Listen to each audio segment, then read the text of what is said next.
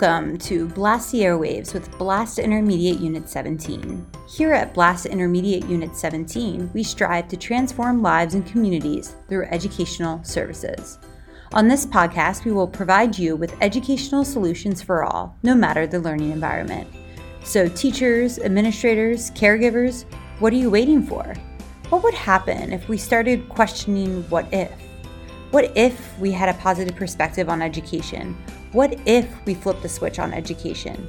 What if we were the solution?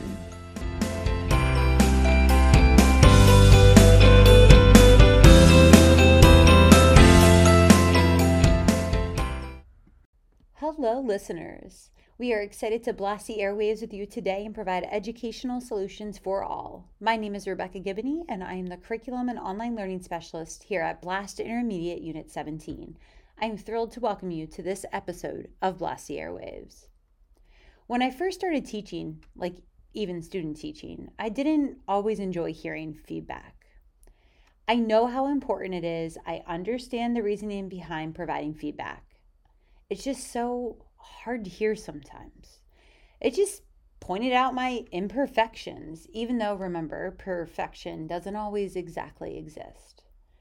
It was hard to handle in my first, second, fifth year teaching. I wanted to get it right. I wanted to just move on. I wanted to, for once, feel like I had it all together. Yet, surprisingly, this has changed as I have become more experienced as an educator. I now crave feedback. Granted, I always remind people I am human, so take it a little easy. However, I've come to the realization that I need to have a healthy relationship with feedback. I need to learn to look at it not as a sign of imperfection, but a chance to grow. It is the same in the classroom. Our students, and maybe even ourselves, need to develop that healthy relationship with feedback. As educators, we need to be aware of the feedback we give and the balance between feedback and assessment, because there is a balance.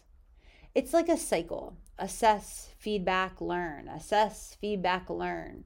Assessment is assessment. There is nothing magical about assessment itself. It's what you do with it. It's the feedback you give, the teaching that you adjust. That is what shapes the student's learning. It's the connective tissue. In the virtual space, feedback is just as important as the face-to-face space, if not more. In fact, I would be even more cognitively aware of how often I am giving feedback and what kind of feedback I am giving. The feedback not only helps support the learning process, but it also builds meaningful interactions with your students. It builds relationships. How often are you providing feedback? Is it the copy and paste kind of feedback? Great job, nice, fantastic. Or are you giving the high information feedback? You know, the feedback that is corrective feedback, filled with information about processes and helping students with their own self-regulation. I mean, we cannot just assume that by giving the students the answer, they will actually learn. It just doesn't work that way. Let's start with something simple. When planning and providing feedback for your students, ask yourself and your students these 3 simple questions. Where am I going? This question focuses on your learning intentions, your objectives, your essential questions. Your students should be able to answer these questions by providing the right amount of teacher clarity. How am I going there? Simple. It's your pedagogy and your strategies. What strategies will you use to get your students there? Your students might be able to explain the steps and the lessons they must take to get to that end goal. Where will I go next? The final question, and personally the most important, because you are shifting the focus and ownership to your students and their future action. It's the time that you get to coach and facilitate. Let them develop a plan. You learned this, so now what? A teacher leader, an administrator, a colleague should be able to come into your classroom any given day and in any given lesson and ask a student these 3 questions, and he or she should be able to respond. This proves your teacher clarity.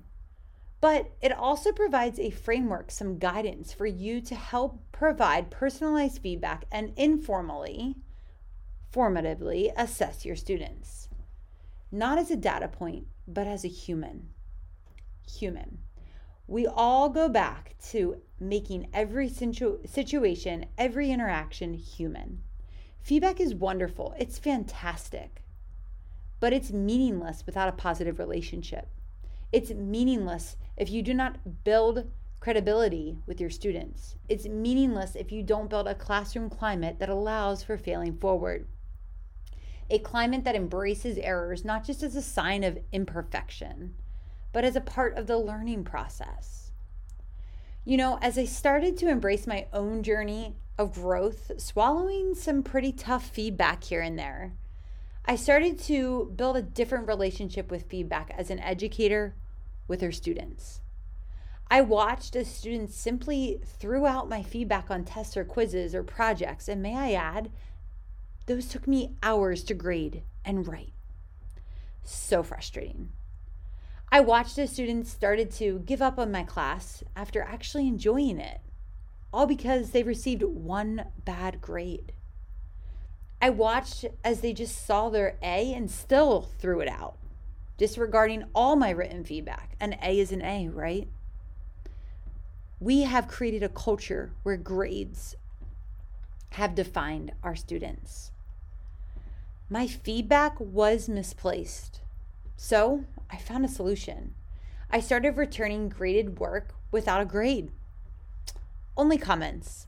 My students hated it. If they wanted to see the grade, they had to read the comments. I forced my students to have a relationship with feedback, to accept feedback as part of the learning process and grow from both internal and external feedback. It's all about the relationship you have with feedback. It's love or hate. Which one is it? And more importantly, which one do you want it to be for your students? A love or hate relationship. We would like to thank you for blasting the airwaves with us today. If you like the show, please subscribe or leave a review. If you want to know more, check out www.iu17.org for further resources and show notes. As always, we want to thank you for what you do every single day. Remember, keep shining. We'll be back next episode to provide you another educational solution for all as we continue to transform lives and communities through educational services.